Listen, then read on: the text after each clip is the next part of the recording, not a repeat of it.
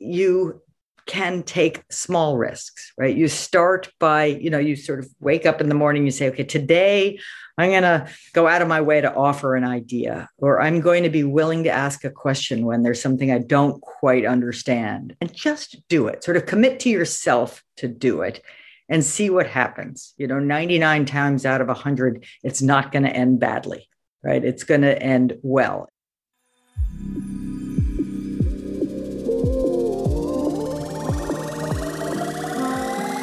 Plug into the minds of the world's cutting-edge innovators, visionaries, and thought leaders, rewriting the rules of high performance at work. It's your time to make an impact. I am your host, Jason Campbell, and this is Superhumans at Work, a Mindvalley podcast.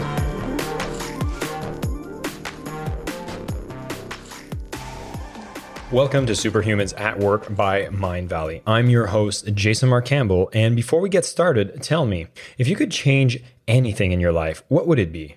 Would it be your body, your career, your relationships? Thankfully, you don't have to choose.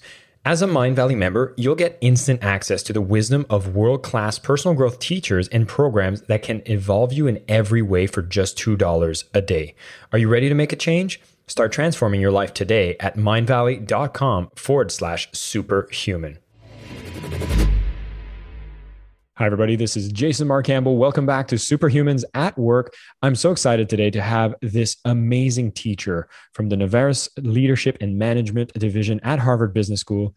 Amy C. Edmondson has been an established author with over 7 books under her belt, has been recognized by the biannual Thinker 50 Global Ranking of Management Thinkers since 2011, ranking, I believe, 3rd in 2019. She has done extensive work on the field of psychological safety. It's a topic we covered a long time ago on Superhumans at Work, but I really want to make sure that we go deeper into it and talk about its relevancy, especially with a lot of people transitioning to remote work. Her most recent book, The Fearless Organization, Creating Psychological Safety in the Workplace for Learning, Innovation, and Growth, is a practical guide for the organizations to get serious about modern economy and wants to apply these principles. They are highly functional, highly relevant, and you're definitely not going to want to miss a minute of this episode. Amy, welcome to the show. Jason, thanks for having me. I'm really excited about this topic because I think when we get into working with other people, and the bigger the organization, the more there's different personalities, lots of different assumptions. And a lot of us like to complain about leadership, right? And so Obviously there's some responsibility that can happen for the leadership side, but I know there's definitely some responsibilities we have to take on an individual. So I would love to start with, if we're talking about building a fearless organization, can you tell me what a fearful organization would look like and how dysfunctional does that become? Well, there are gradations of dysfunctional, of course. So let me say that a fearful organization is actually most of them. It's not the exception, right? It's essentially the rule. And that's because of human nature and organizational nature. I mean, maybe the best way to explain this is none of us wake up in the morning and jump out of bed because we can't wait to get to work today to look ignorant, incompetent, intrusive, or negative, right? Of course not. We want to look smart, capable, helpful, positive. We care what people think of us.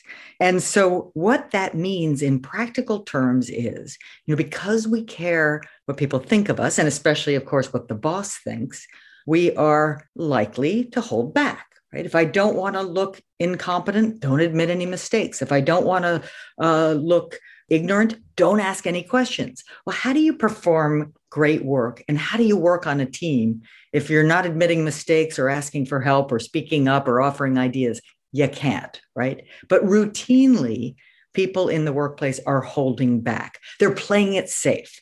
That means I'm not saying fearful in the sense of some dramatic terror. I'm saying fearful in the sense of, on average, I think I'll hold back rather than dive in. Rather than bring my full, authentic voice to work, I'll hold back.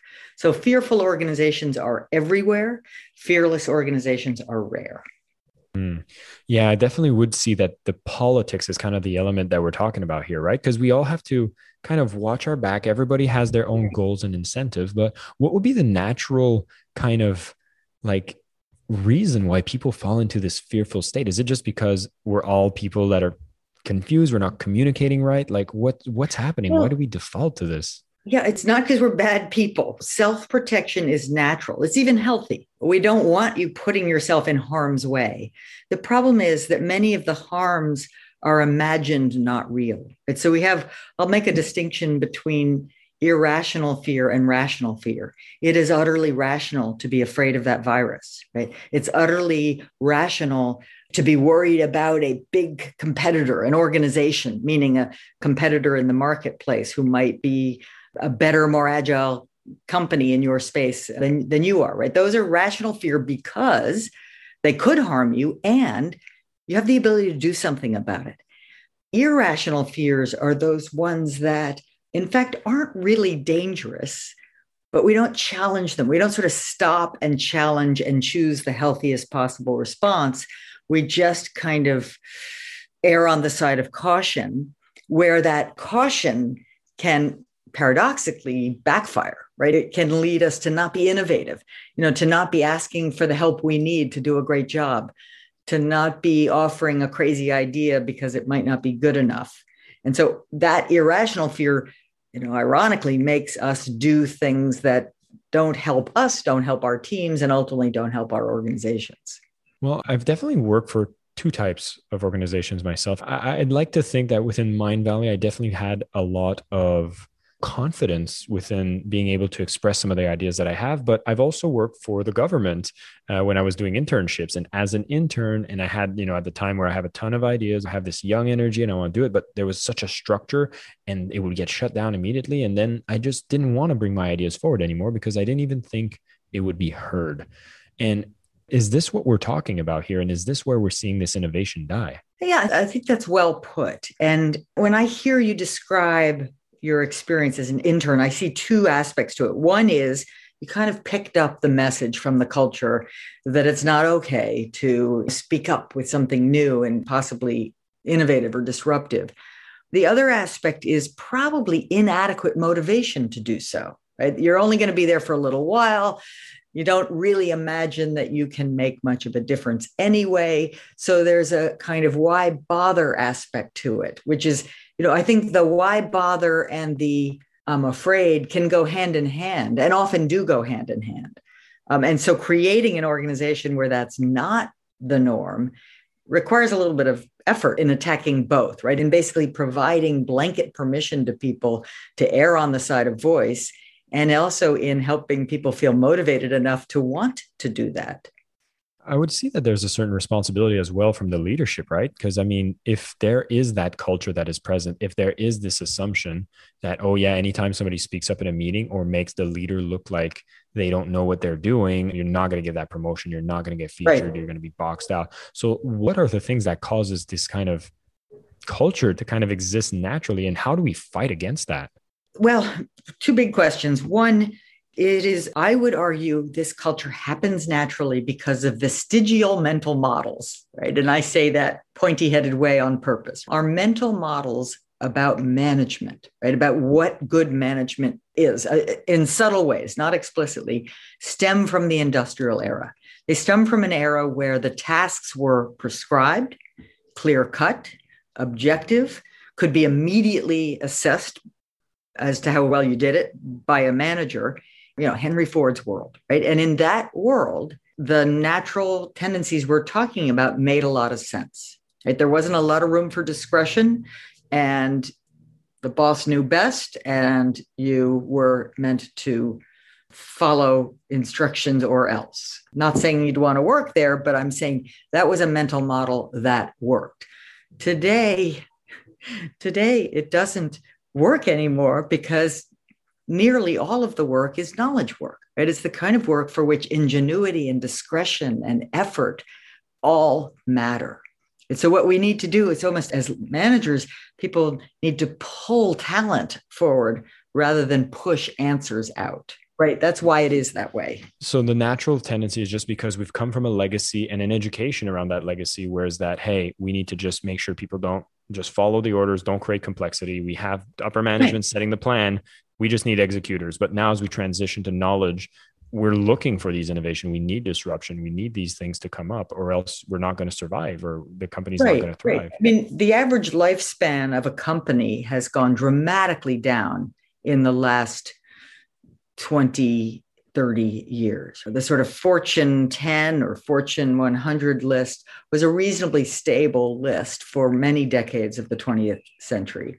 But then toward the end of the 20th century, it started being remarkably unstable to the point where the largest 25 companies today didn't exist 20 years ago. That's a bit of a stretch, but it's close to that. So what that tells us, it's not that, okay, Amy, this is the way the world is. It's nice to have this academic idea that you could have more agile learning organizations, but hey, things work. Well, no, things don't work. If companies routinely die, that means they're not being as managed in a way that's optimal for the nature of the work today. Right? And legacy, you use the word legacy, and it's a really good word because one aspect of a legacy is that it just becomes taken for granted. I mean, I think when we consciously think about these things, it becomes quite clear that, oh, well, that doesn't make sense. That doesn't work. But because we don't consciously think about it often enough, we just kind of go through the motions and we do these behaviors that feel quite natural, but are anything but optimal. Now, we've talked about already that the majority of the operations are done from a fear base. Your book is definitely guiding people on how to get to that fearless state. Can you give us a taste of what does it look like? Do we have examples of these fearless organizations and what happens differently and that makes it so effective? Well, first of all, I think I have to come clean and say that the fearless organization is an aspiration. Right. It's not that, you can look around the landscape of companies and say, oh, fearless, fearful. And the primary reason why it's an aspiration rather than a reality is variance. Within any company, almost any company that you can name, except maybe a startup that's very small and lively, but within almost any company of any size, you will have variance in psychological safety. You will have some teams that have it and others that don't, some in between. Right? So why does that matter? Well, because this phenomenon that we're talking about, this phenomenon of speaking up openly is very much a local phenomenon, right? It's not something that an organization's employees will do en masse, right? It's something that you and I will do in our team. We get the sense that in our team, this is absolutely a place where I can err on the side of speaking up, where I can say, I got a crazy idea here.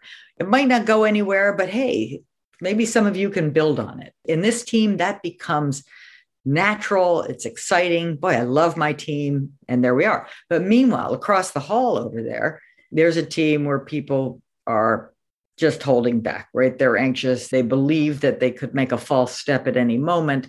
And so the goal of creating a fearless organization is really more often a goal of bringing up the laggards rather than sort of fully starting from scratch. And how you do that at an organizational level is, and this might sound paradoxical, but first, focus on performance, right? So don't focus on, hey, let's be a fearless organization. I mean, I'm a fan of that, but I think that doesn't seem like a worthy goal to some executives. The worthy goal is, how do we kick ass in this competitive marketplace, right? And the answer is, well, you're going to need a culture where people can routinely bring their talents forward, right? How are you going to do that? Well, you're going to have teams throughout the organization, whether they're in your production operations, your sales operations, your innovation operations, wherever they are, those teams are going to have to be fearless, learning-oriented teams. Before we continue, I just want to tell you a little bit about Mindvalley membership. For all of you personal development junkies like me out there, growing in one area of your life just isn't enough. And that's why we made Mindvalley membership, to bring you the best personal growth programs on the planet so you can evolve every day in every way. Whether you want to get crazy fit, build a business, or manifest more money in your life, there's a quest for that. And now you can access every single one for just $2 a day. So if you're striving to become the best self and live the life you deserve, try out Mindvalley membership at mindvalley.com/superhuman.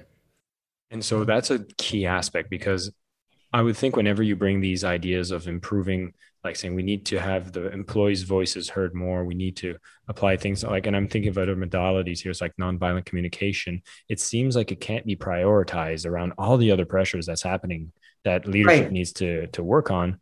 But the ultimate one that everybody can align to is, of course, performance. And so, have you been able to see these departments and have like measurable differences in performance? And how do you quantify it typically? I've done some research, some studies, some of probably almost half of my empirical studies have been done in healthcare environments. And there are hundreds of other studies that have been done by other researchers, right? So there's a pretty robust body of evidence psychological safety is associated with performance. But it's not because psychological safety, kind of what we were talking about before, motivates you to do a good job. It's because it unleashes you. So there has to also be some motivation, whether that's because you really care about the purpose of the company or the purpose of the team, or whether because you're going to be rewarded in some way, wherever that motivation comes from, or maybe it's just that intrinsic desire to do good work. I'll be agnostic about where that motivation is coming from at the moment. And then my question becomes, are the brakes on, or can we take the brakes off? And when we take the brakes off, we're getting more of you, right? More of your brain power, more of your heart, more of your soul, and you're more engaged. So when I say start with performance, what I really mean is start with the value we're trying to create around here. And then, very importantly, explain, and this can be done from a team leader, this can be the senior executives, this can be anyone on a team. Just make sure we're all on the same page about the fact that achieving that goal is going to require us to offer our thoughts, right? That's just sort of the way it is. It's obvious, but when it's not explicitly articulated, it doesn't happen. People hold back. So one is kind of set the stage by saying, this is what we're all about. This is why it matters. We live in a volatile, uncertain, complex, ambiguous world. Anything can happen. Anyone's voice can be mission critical. Okay, great. Given that, we're going to have to err on the side of hearing from you. Not enough, though. I think people also need to practice the art of inquiry, which really just means be curious, ask good questions day in and day out. If you're in a dynamic, fast-changing world, it is a given that you don't know everything. And if it's a given that you don't know everything, not a bad idea to be asking lots of questions, right? So, it's almost two halves of the same coin, which is one is that willingness to speak up, but the other is when people pull your voice from you by asking you a question, which, by the way, is what you're doing right now. You're asking me questions and then I'm answering. And I promise you, it would feel very awkward to sit here silently after you asked me a question, right? We all know that, right? That would be a weird human thing to do. So we don't do it. So if you want people to speak up at work, ask them questions. I think that's a really important one. And when you say that, my first assumption is like, this is a great initiative to nurture that psychological safety as the leader of a team. If I'm an individual within a team, would you also encourage the same prescription here? Whereas that, do I start asking that question to leadership? Yeah. I mean, you can ask the question to leadership if you wish. You can ask the question to each other. And by the way, I like to make a distinction between leader, which is a formal role, usually, whether of the team or the company or what have you, and leadership, which is an activity. Leadership is an activity that is designed to exert a positive influence on others. And so therefore, anyone can exercise leadership. And so a member of a team, let's say a member of your team sees you looking pensive. They can say, Jason, what's on your mind? Right. And then I think at that point, if there's nothing on your mind, you might come clean and say so. But the chances are pretty good there's something on your mind. And let's hope it's relevant to the work at hand. But here we go. But you will share it, right? Because when someone asks a question, they're issuing an invitation. And it is awkward, as I said before, to not at least be somewhat responsive to that invitation. And it's also, if you think about it, an act of respect. When someone asks you a question, they are saying, I respect you enough to be interested in what you're thinking. I wanted to switch it and talk about what are the examples or the methods that I can navigate for those who find themselves maybe having would it be called a toxic manager, or a place where you want to be more active. Like we know that there's performance correlations to having higher psychological safety. And to me, like all the signs seem obvious, which is like people with more psychological safety, better retention, higher performance, less trouble, more ideas flow. All of it is positive. Yet you might be within a team where I have a leader that it's like, it always shuts down. It always causes drama. And I have some anxiety to even speak up. Are there tools or ideas on how to navigate that? Yeah, baby steps would be the first thing that comes to mind, which is when I talked earlier about irrational fear being the kind of fear where you're not even consciously thinking about it most of the time, but you're, if I speak up, I will look bad. If I look bad, I might get demoted. If I get demoted, I'm going to lose money. If I lose money, I'm going to be hungry, right? There's a kind of a weird causal chain that happens in our heads that lead us to ultimately to that I'm going to die, right? There's a psychology of this, right? So not totally irrational, as I said, but it is not irrational to have observed, let's say, a toxic manager behave and belittle people or bully people, or even worse, actual physical or positional harassment of some kind. Right? So I believe we should have a healthy fear of those people. And if you're in a good company of any kind, there are some places that you can go to report and get help. Hopefully, most of you aren't in that situation and won't be. But in a more kind of, maybe someone just isn't a very good manager yet. They aren't a manager that's particularly conducive to the knowledge era that we're in. So there you can take small risks, right? You start by, you sort of wake up in the morning, you say, okay, today I'm going to go out of my way to offer an idea, or I'm going to be willing to ask a question when there's something I don't quite understand, and just do it. Sort of commit to yourself to do it and see what happens. 99 times out of 100, it's not going to end badly. Right? It's going to end well. It's going to be appreciated. And it's going to be, hey, good question. I had that one too. And on we go. So someone just chatted in the growth mindset. This is absolutely related to growth mindset. I think of growth mindset and psychological safety as compatible partners in this creation of a learning organization. Right? Because so a growth mindset is one in which you realize I'm only as good as my latest learning. It's not that I'm supposed to be perfect and know everything already, which is what we tacitly tell ourselves. It's that I'm supposed to be a work in progress. And every day that I learn something new, I'm better, right? I'm better, I'm stronger. And so that growth mindset leads you to be more willing to take these small interpersonal risks so as to avert bigger risks for the team or the organization. I know you share within your work kind of a toolkit for leaders that want to build more psychological safety. Yeah. You talk about like setting the stage and getting people. Could you walk us a bit more for those who really want to go deep into this? Yeah, so it's a little bit of, before, during, after, but that oversimplifies because it's really all during. Setting the stage to me has two components.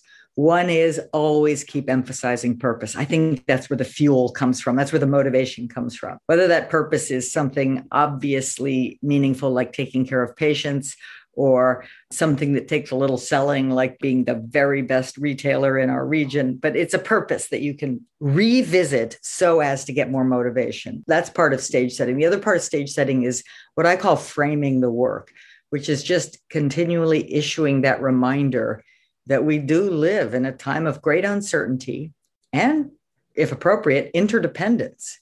Why does that matter? Well, because those two conditions come together to mean that things will go wrong or the unexpected will happen. That's a given, right? Full stop. That's a given. The only question mark is, will we hear about it, right? And the chances are that at least someone in the organization or on the team will notice something, will have an idea. But if they're holding back, we don't have access to it. So setting the stage is about reminding people that we're not in Henry Ford's plant anymore, that the world in which we are working is the kind of world where anyone's voice can be mission critical. And I think the best way to say this is that both of those things, purpose and framing the work, create a shared rationale for why it actually is logical that we'd want to hear from you. Because otherwise that rationale is missing. It's just absent. The default is it's absent, right? So now you kind of go, I get it. All right. I think, if I'm part of this team, I get it. They really do want to hear from me, and there's a good reason why. Okay. Not enough. Right. Step two is proactive solicitation of voice. And that's really a fancy way of saying ask questions, right? Ask each other questions, ask the team leader questions, and much more. It doesn't matter who you're asking, just you're asking people who might or might not have a clear line of sight on what it is we need to understand better to do great work. And then, of course, you've set the stage, you've invited input. There's this one third thing that really matters, which is how do you respond? Let's say I ask you a question and you come forward with some really bad news about the project. Like we're way behind schedule. And then let's say I blow up. Chances are you're going to think twice before you speak up honestly again next time. How I respond, whether I'm your manager or your colleague, matters. So all of us need to learn the art of responding productively. And I think a productive response, I use the word productive because I really do care about how the response in this moment shapes the future. If I respond in this moment in a negative or belittling way, I'm altering the future and not in a good way. So a productive response is one. I think it has two simple ingredients. One, it's appreciative.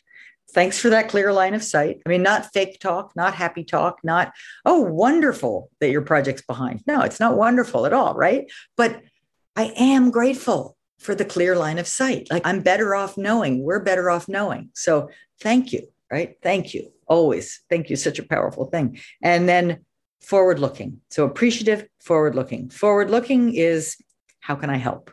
Or what next? And ultimately, when we have a little more time, not right this moment, but when we have a little more time, we might do an after action review to figure out, what went wrong and how we can do better next time. Always a good habit.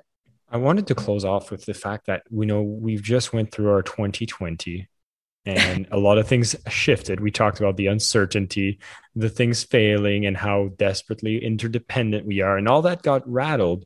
And I'd be curious to know, has there been anything within your teachings that you've modified, reinforced, or added once the pandemic hit, now that we were particularly more remote as well?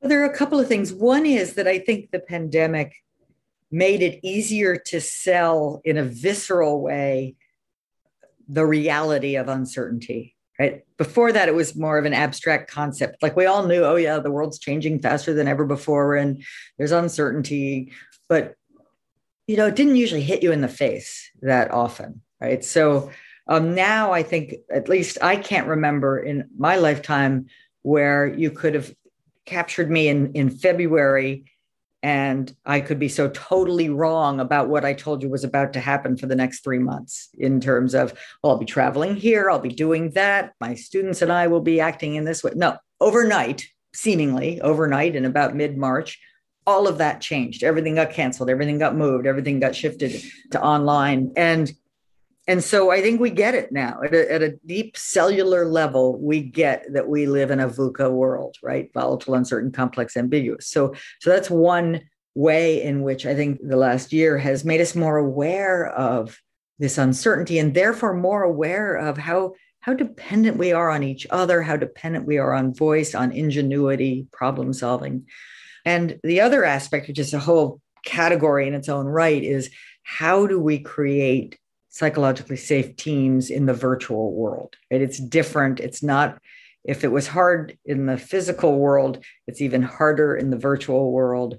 It's harder to read the body language. It's harder sometimes to insert yourself into a conversation, although you can compensate for that challenge with things like the chat function. And that's been an interesting thing to kind of study and try to get my arms around, which is how can we use the features of these technologies to help compensate for some of the limitations of these technologies.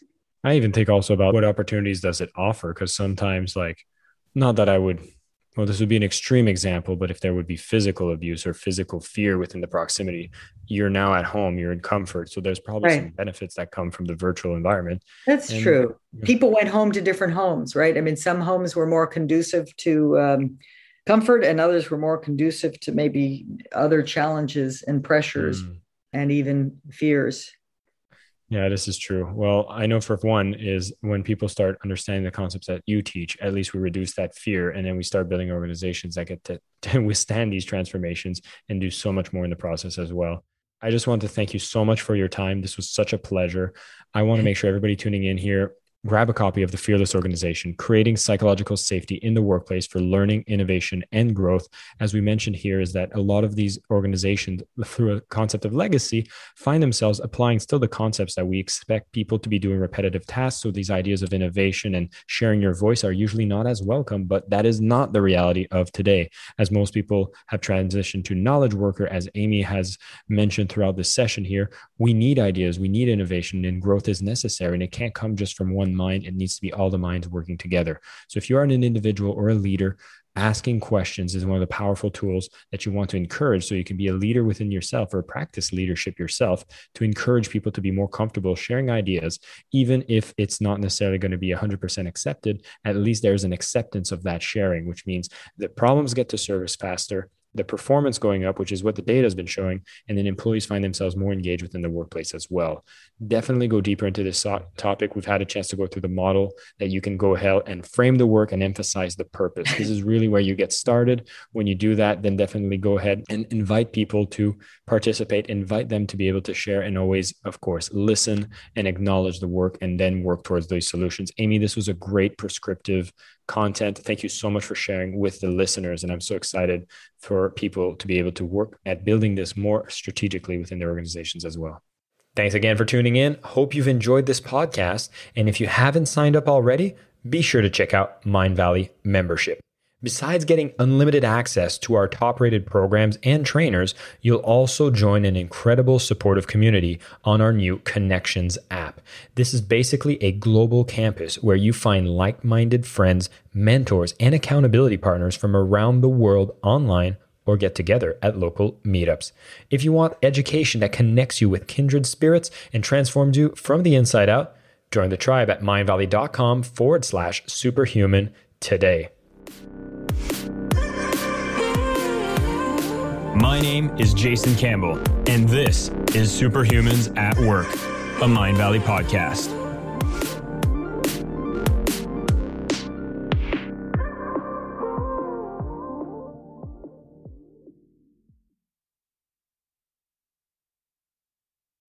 When you need mealtime inspiration, it's worth shopping Kroger, where you'll find over 30,000 mouth-watering choices that excite your inner foodie. And no matter what tasty choice you make, you'll enjoy our everyday low prices, plus extra ways to save, like digital coupons worth over $600 each week. You can also save up to $1 off per gallon at the pump with fuel points. More savings and more inspiring flavors make shopping Kroger worth it every time. Kroger, fresh for everyone. Fuel restrictions apply.